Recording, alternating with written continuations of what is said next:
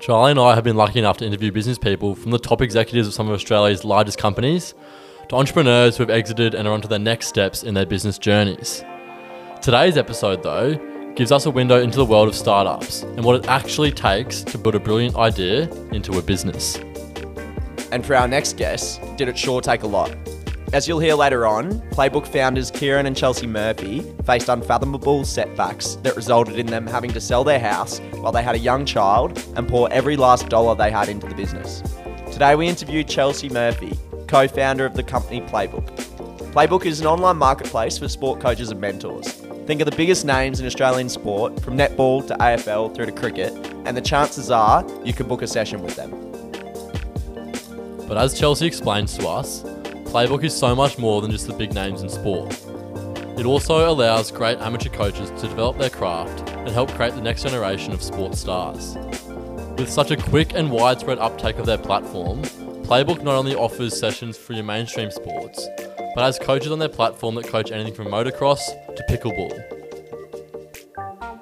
It's a truly remarkable story of grit, determination, and sheer conviction in their idea that is still so recent in the mind of Chelsea. The business of is lucky enough to get a great snapshot into what it takes to overcome challenge after challenge to build a business, from someone who is living this journey every day. Hello and welcome back to the business of. I'm Will. And I'm Charlie. On today's podcast, we unpack the origins of a Brisbane-based startup with a national presence and global ambitions. We explore the steps Chelsea and Kieran Murphy took to take it from an idea to a business. We hear about some of the extreme challenges they faced early on. And finally, Chelsea leaves prospective founders with some great advice. We hope you enjoy. Joined by Chelsea Murphy. How are you, Chelsea? Great, thank you. That's awesome. Thanks for joining us. We might dive straight in. So can you talk us through what led you to start Playbook? Absolutely. So I started Playbook with two partners, Chris Lynn, who's a professional cricketer, and my husband, Kieran Murphy. And the idea came about because they were having a conversation one day at the pub about Chris's career. And Chris said the most pivotal thing he did in his career was get a private coach. And the reason for that is because he was on the cusp of the Queensland team. And he has... he doesn't have a traditional style of play, essentially. This was before T20 was a competition. And it was his private coach who allowed him to build confidence in his own style of play. And that has ultimately allowed him to play to his potential, which is a career that is global. So Kieran was thinking about that and how important that was to Chris. And Chris was lucky to know someone in his network that he could go to and get that support and mentoring and coaching. But Kieran was thinking, what about if you don't have that network around you?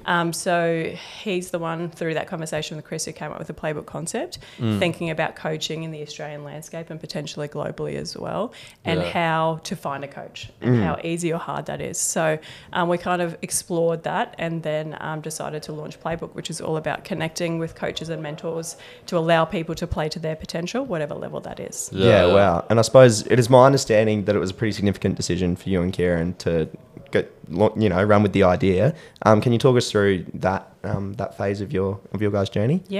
So for us, we knew the concept was not something that you play small with. So we knew it's going to be a global business. It's something that you've got to go all in with. So it was a really big decision because we had a business that we already really loved and, was kind of meeting all our career goals and things like that. The concept was in a completely different direction for us and probably a different scale of risk for us. And we had a young family, so we had a baby at the time.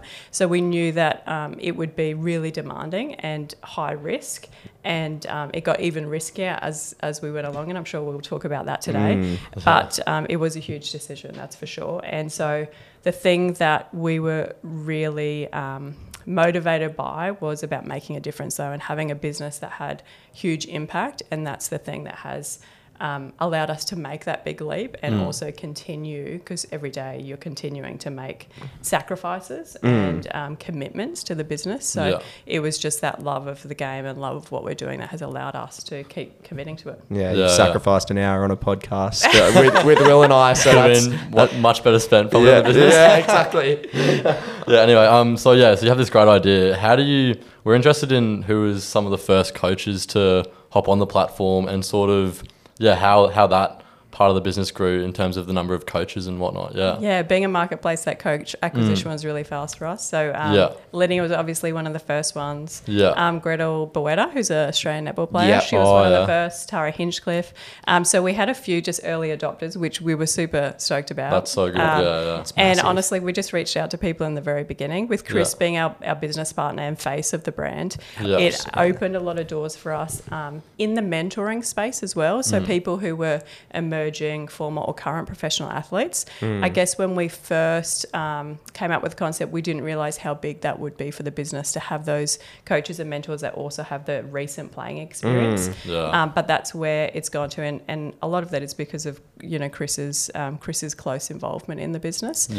So there are a lot of the coaches that are still with us today doing great things and have a great impact on grassroots sport because of it. Yeah, it does say a lot that they stay on and they keep coaching, and they stay on the platform. Yeah, that's awesome. Yeah, I suppose, and obviously you got the high profile coaches, but the thing I find very interesting as well, there's very much beyond that sort of top line of profile people, there's those, real grassroots coaches that are quality coaches that have been around the traps for years, that are finding an opportunity to either access more kids and help more kids, and then also more kids are becoming aware of these people as a result of your platform. Can you speak to the role that I guess Playbook is playing at the grassroots level as well? Absolutely. That's true. That's our foundation. So we've got everyone from grassroots level coaches to Olympic level coaches, which is amazing. Similarly, we've got athletes as young as 5 and athletes in their 50s. So there's a really broad spectrum of just athletes who want to play to the potential, whether that's 5th grade cricket, whether it's not that we're creating the next Wallaby or Diamond. It's really just everyone finding the person that helps them focus on their game and what they want to work on. So it's a really broad spectrum, and that means that there's range for people. So range of experience, range of price points, range of expertise and location. The thing that we really look for is passion and expertise in the sport. And being a marketplace, all those coach profiles are there for everyone to get a really good understanding of who that person is before they engage them, and their expertise within the sport, their qualifications, and also the social validation of other people providing reviews. So they get a really good understanding of who they're going to be working with and whether that's a right fit for either themselves if they're an adult athlete or their child if it's a parent looking for their child. For sure, yeah. And you spoke about the marketplace as a business model. When you guys had the idea, did you always think it was going to be that sort of business model, or was there other ideas you toyed with? We always thought it'd be a marketplace model, and it took us, when we came up with the concept, we did a lot of research. So it was always that connection. Opportunity, and we just think that that's a really good way to bring people together that have they're there to achieve different things. So we knew that in the grassroots level that meant access that wasn't available before to different coaches, like whether it's grassroots or those professional athletes. And the real focus is impactful coaching. So you might be training with a Josh Dunkley or something, but that's about impactful coaching. It's not about fan engagement. It's about those true experiences to build confidence in the game. And so for us, it was about making sure that we had access to great coaches so that it was easy to find a coach, very transparent. But on the other side, there wasn't many coaching opportunities in Australia. There's a few elite roles, and that's about it. But you've got all these people with sporting expertise, and how can they utilise that in a way that's impactful and also commercialise experience? When you think about how many people retire from the AFL each year, delisted and things like that, what are we doing with that experience? So it's about making sure there's an avenue for everyone to utilise their expertise in different ways and have an impact on that grassroots level because of that expertise. No, for sure. And I guess you mentioned earlier sort of some of the early adopters and the sports that they were involved in, cricket, netball. Have you been surprised by any particular sport like initially? This is... have you had any sport that you've gone, I didn't see that as potentially being as big as what it is? Yeah, basketball in Melbourne is huge. The participation is off the charts compared to any other city in Australia. So that's surprising for me. But it's kind of exciting to see the emerging sports like pickleball. We just had our first pickleball coach sign up. But when you look at pickleball in the US, it is huge. It's like the fastest growing sport ever. So I think it's really cool to see emerging sports like BMX, skateboarding, all of those kind of things. Wow. I had no idea, Scootering, we've got scootering scootering coaches. Really? People came from Singapore to do scootering sessions, like pre-COVID. So, Very cool. yeah, obviously the foundation is probably those team sports, because when you think about that dynamic, if you're involved in a team sport, you want to contribute to that team. Yeah, for sure. So Yeah. if you're feeling like, you know what, I'm not giving this my all, or I need a little bit of help to really focus in this area, then small group or one-on-one training is a really good way to fast track that and build confidence so that you can contribute to the team. Yeah. So Yeah. a lot of our sports are team-based, but there's some really cool emerging sports that we're really excited about. And also, I think when you think about the value of team sports in terms of soft skills like leadership, communication, parents often really favour those for youth sports as well, because of those Yeah. other soft skills that come through working with the team. Yeah, for sure. And then so back to like running the business as a whole. So obviously you run the business with your husband, which probably not many people could do. How do you find that? And has there been any sort of hairy moments? Hairy moments. That's an interesting one. So Kira and I have worked together for years before we started Playbook. We had another business, so we had a foundation of knowing that we could work together. And when we first did it, though, we didn't know how it'd go. We just thought we'll give it a go and see what happens, because so many people say that I couldn't work with my spouse. I think the thing is that Kira and I are really aligned on vision, work ethic, passion. So when you know that there's so much alignment there, everything else falls into place. We have kind of complementary skill sets as well, like different disciplines and different expertise. So we can work, we cover all the bases with two sides of it. So I think there's a lot of value in, partnering with someone where you've got complementary skill sets. So, for sure. But mostly it just comes down to alignment. As long as you're aligned, it's good. Yeah. Enjoy it. And There's no off though. There is that downside. There is no off switch. So holidays, there's. Are you still talking a little bit of business? Absolutely. Yeah. The brain doesn't stop. So, and if you've got someone there as a co-pilot, then it's big. I guess you'll hopefully see the full upside of that as the journey continues to evolve. I think one thing I find very interesting, and you mentioned partnering with Kieran, but also partnering with a lot of the sporting associations and a lot of the key player groups within that space. One of our close mates, Louis Quinn, he's very lucky to work with you guys in the partnership space. I guess, can you speak to how that's been evolving, and have you had some successful inroads in that space of late? We have. It's only something that we're focused on in the last couple of months. We really wanted to test the product, make sure that there was a really good fit, make sure we understood what value we can bring to the sporting organisations and clubs. So that's something that, Kieran and Louis have been working on for the last couple of months, and it's looking very promising, and we're really excited about it. And when you think about the landscape of sport, we're solving a few problems for them that remain unsolved. So we're looking forward to being that partner to really extend what they offer their communities and provide, rigour and competency around that as well, opportunity. Yeah, so with those problems, what sort of problems are you addressing with those groups? Sometimes for different organisations, technology is not at the forefront of what they do. So, we've been able to demonstrate that we can do that really well, and we can manage an active community of coaches as well. So the tech solution is a big part of that. Sometimes the sporting organisations are not resourced to manage individual requests from individuals that play their sport, and we're well versed at doing that and have been doing that for some time now. So it's kind of about transparency, peace of mind, data and competency of the technology to really deliver what people are looking for in a fast way. When you think about what people use now, it's either Google, so just searching on search engines, or they're asking their network.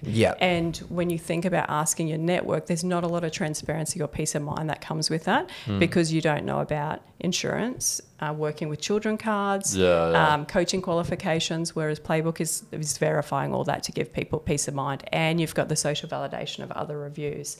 So we're bringing many pieces to it to make it easy and fast and reliable to find a great coach or mentor. And I find that a really interesting answer, the technology piece, because there's a lot of people that would have valuable ideas, but understanding sort of the process of where you even start when you have an idea from the tech point of view.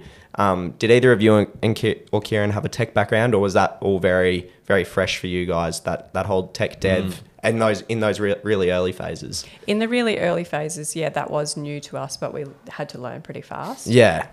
And you know what? We learnt through paying a lot of money and not getting it 100% right, or it taking a lot longer than what we thought it would. For sure. But the starting point for us about the business was research and interviewing people to understand the pain points and the gaps in the market to make sure that if we're making this huge investment in technology, it's actually going to solve the problem that exists. Yeah. So the first step, I think, with anything is just going deep on the problem and research and making and understanding it intimately so that you know that what you're going to produce, whether that's 6 months, 12 months, who knows, down the track, is actually going to support the solution that needs to exist.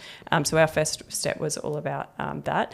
And interestingly, the technology that we built, we always thought of our user as, say, Chris as the coach, and say, a prototype or a person. So we always thought about it on two sides. And the technology that we had created or thought about, the use cases, really hasn't changed much over the time. We've optimized things, but it stayed true. And that comes from, I think, understanding the problem really well and knowing how people want to use it, so that when you do, submit something for development or create a product, you have thought about how that's going to apply on a court, on a field, booking something on a Monday night or after Saturday sport. So, it's all about that deep thinking that you do at the beginning that will translate to a result that is actually going to support the need that exists. Yeah, well, that's really valuable because that's transferable knowledge for any of our listeners that are whether they're starting Playbook, whether they're starting anything that involves sort of a tech piece and the purpose of what the tech is actually addressing. You really need to understand that in order to guide your development. Yeah, no, that's really interesting. And the beautiful thing is that there's so many prototyping software now that you can do that really easily and really cheaply, so that if you're pitching to someone, you would honestly be able to show what something looks like. Like a mock website. Exactly, sort of thing. Which helps people understand. And visualize it. Exactly. Whereas that probably didn't exist when we were doing it. We were literally doing huge Post-it notes in our house of all the things we needed to do and where they fit together and on the family holiday. That's a beautiful thing. It all advances so fast. Yeah, that's awesome. Yeah. Makes it easier and easier. Yeah. You spoke about that small pain point in developing the tech. Have there been any other notable big challenges that you guys have faced that you're happy to talk about? Yeah, I definitely wouldn't call it small. So the first one for us is, so we went to an agency in Melbourne. So it was probably probably considered a smaller team, but really great branding agency. And they committed to building the website for us. And so the first hurdle for us was when they pulled out of the project, which was, we'd been working with them for 9 months, so it should have already been out 3 months earlier. We'd already committed, obviously, a lot of money, and we'd been working with them, and we felt speed to market was everything. And so 9 months they came to us and they said, you know what, we can't deliver this, it's too complex, we don't have the robustness in our development, so we're pulling out of the project, but you still need to pay the invoice in full, or we're going to hold your code to ransom. This is a thing that happens. So this is like just before, it was in the lead up to Christmas. So we had to make a decision whether we were going to pay the remaining invoice and take what code they had done and then hand that to someone else to finish off, or just start again and lose what we'd already paid. So that was kind of the first point where Karen, Chris and I came together and we're like, okay, well, actually, I was the only one who was going, all right, this is a decision point for us. Are we throwing more money in, or are we going, you know what, this is harder than we anticipate. We're just going to exit stage left. And Kieran and Chris were both like, I can't believe we're having this conversation. We're going to carry on. Do you know what I mean? But for Kieran and I, that meant actually selling our house and putting in more funds. Yeah, because we'd used our kind of development allocation on most of it. So that was probably the biggest thing. So I think that's incredible. In reflection, it's huge risk. Do you know what I mean? Two people in a business, infant. So I think the thing is with business, if you're going to start something that is intended to be big, you've got to have that strong foundation of resilience, because you're going to have to dig deeper than you've ever dug or anticipate to dig. And so you've got to have that that foundation of strength to lean on when that time gets really, really tough. Yeah. And then from that development journey, so we decided to do the opposite, and we went to Australia's largest development house. And, the owners of that were on the AFR Young Rich list, up and comers, doing all the things, built this, built that. So we went with them, and we spent a lot. But people told us, people that we knew in the community, they're like, but you're going to get a great product. You're going to it's going to be top notch. You're going to pay a lot, but you're going to get top notch. And we're all about building something that's sustainable. Do you know what I mean? Something that will manage with scale. Not doing a half-assed job. Exactly. Yeah. So we did that, and that was hard because you're rebuilding something that you've already done. So probably a good reference point is if you had termites in your house and you had to rip all the walls out and build, rebuild inside and then put the sheeting back up, your house doesn't look any different. It's just this infrastructure behind it. So when you're testing a website for many, many months, to your users, it looks exactly the same. They don't you're not adding any value. You're just rebuilding. So anyway, that partnership allowed us to get the business live and the website live. So then we could test in a market, which was great. Yeah. Those developers actually stopped operating very shortly after we got our website up. And so we had to go to new developers to maintain it. But that was hard for a lot of businesses because these were the people in Australia that you went to if you wanted an app. And for some businesses, they had paid $400K the week before to get their app built, and then nothing. Nothing. So we're very lucky to get through that. Imagine if you got done twice. Okay, so I haven't finished yet, Will. That's the thing. So then we went to the development house here in Australia, tech agency here to just maintain some things, just optimize some things that had, had been freshly built. We're talking 3-4 months. Yeah. And they, after working with it for maybe a few weeks, came to us and said, we've got to have a chat. And they were like, all right, you've got to rebuild the front end. And you're talking about a lot more money, but not only that, you're talking about months and months of time as well. So time, resourcing while you're waiting for it to be rebuilt, but then resourcing when you're testing everything that you've already done 3 times. So in terms of development journey or even business journey, they're definitely the 2 hardest points were on the development side, like that agency pulling out and kind of selling the house and kind of banking even more than we thought we would. And then the time of that as well. But those stories are not uncommon. And that's why I say if you've got a business idea, you have got to love it because you'll probably have to give more of yourself than you ever anticipated and sacrifice more than you ever envisaged. So you've got to love what you do every day. And really in that period where I was like doing all that testing, everything, the only thing getting me through, because you got to remember at this point, we haven't pushed it out to scale. The only thing getting us through is getting our customer reviews because that was showing us there is a potential. We've just got to get through this so that we can get out the other side and get it to more people. So, and then I guess like now you're probably in that sweet spot where you're really just trying to grow. Is that right? Yeah. Yes. So I guess what's next for Playbook from here? So we intend on being the epicenter of human potential. So sport is a starting place for us. And really we feel like we're at word 1, chapter 1.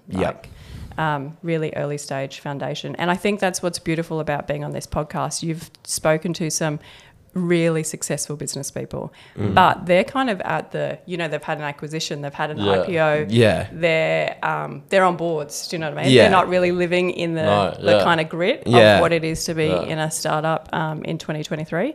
So I think that's the beautiful thing about this conversation because it's still very fresh for where we are in our journey. But it's really exciting days ahead. And you spoke about, briefly at the start about potentially going global. Is that something that's also on the cards for Playbook as well? Yeah, absolutely. So when Kira and I had that conversation about, this is a business concept, are we doing it? It was always about being a global business. And solving. Awesome. I guess I'm just thinking across markets. The beauty of sport in a way is it unites people across many different geographies. Like 100%. You've got Australia, but they don't just play sport in Australia.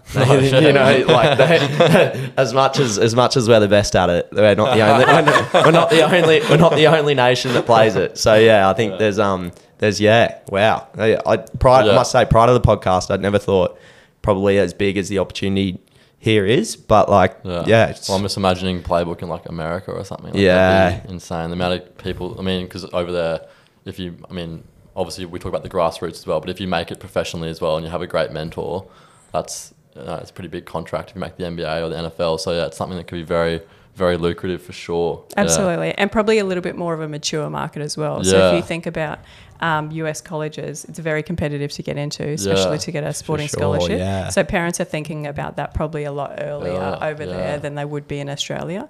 But yeah, for us, it's all about just creating those sporting opportunities because like you say, it's community, it's belonging. You know, you can play cricket in Brisbane and then head over to the UK, join a cricket club and you've already got 10 friends, if not more. So that's what we think the power of sport is. It's all about that belonging and connection, and that's global opportunity. And you spoke about the bigger goal of it being the epicenter of human potential. I guess the sort of the mentoring piece, and it even comes back to Chris's experience. That was as much the mental side of things as it was the actual technical skill set he got from his coach early days, by the sounds of it, because he could already hit a cricket ball when he went and saw the guy. It was more. He was just being given the confidence that, no, continue to do that even though you're playing 4-day cricket. Yes, absolutely. Yeah, it all comes down to confidence, and that mentoring piece is so powerful, and that's why we feel privileged to have so many professional athletes in our community as well, because they've lived the experiences that younger athletes are experiencing and might help them overcome. You know, when you think about dropout rates or inactivity crisis, things like not getting picked for the team or not meshing with a coach or, you know, communication challenges with someone in particular in your team or you have coming back from injury or hitting a performance plateau, they are lived experiences that they can relate to and share their strategies of getting through, which is really, really powerful. And I think from the coach's perspective, like, you know, Chris talks about how he got a duck one night and he had an online mentoring session the very next morning. Oh, really? And he didn't want to do it. And Kira was like, mate, if you're not going to do it, you need to let them know I'm not letting you off the hook here.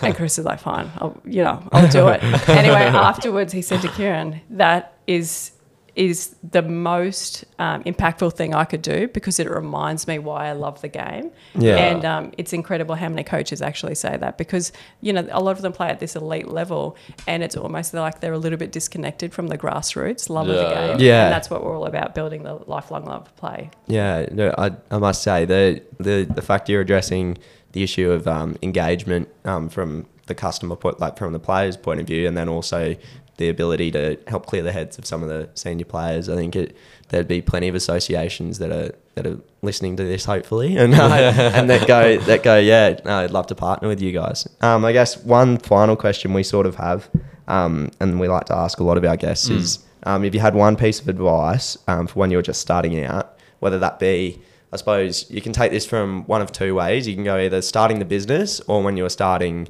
your overall career, but maybe starting the business with Kieran, I think that could be a good way to go. If you had one piece of advice for yourself and Kieran back then, what would it be? It's a tricky one. I think maybe what I said before about that resilience and foundation piece. Yeah. Like you've got to do all the things to make sure that you have the self-worth to get through those really challenging times because they do come up. So anything that you can do to build the right behaviours, you know, like health, nutrition, mindset, community, to make sure that you can kind of get through those, especially if you're a solo founder. I think it's a really different ball game for solo founders. So making sure that you have those reference points. I think the other thing is, I don't know if you've seen it, but the Steve Jobs address, I think it's to Stanford, and he talks about how when he dropped out of uni, but then he started attending the classes that he actually wanted to go to. Yeah. So he attended typography classes and design classes and all those things. And he didn't realise why he was doing it. He was just interested in it. Yeah. And then 10 years later, when he brought out the first Mac, he realised it was that fundamental knowledge that he built then and all these dots that kind of connected, that created that first Mac. Yeah. So I would always say, follow your interest points because it's going to create the path that you're meant to go to. You know, and some people will say like take every opportunity, but I'd probably say the opposite and be really considered with opportunity, because if you apply yourself at work and you're passionate and you're driven, so much opportunity is going to come your way. Yeah. So you actually need to stop and think about, is this the right opportunity for you? And is it actually going to lead you to where you want to go? Yeah. Because there's plenty of people that will capitalize on, your drive and your passion for what you're doing and applying yourself. Yeah. So be really considerate about what opportunities that you take, because there's going to be many for you. Yeah. Some great advice. Great note to finish on for sure. Yeah. Thanks for the overview of Playbook, and we learned a lot about the business, and it's certainly a business Charlie and I will be watching very closely into the future. And yeah, thank you very much for your time today. Thanks for having me. It's been great chatting. Thanks, Chelsea. Really appreciate it. Thank you for listening to The Business Of. If you enjoyed the show, please consider rating and following us on your chosen podcast platform, LinkedIn and Instagram, as it helps others find us.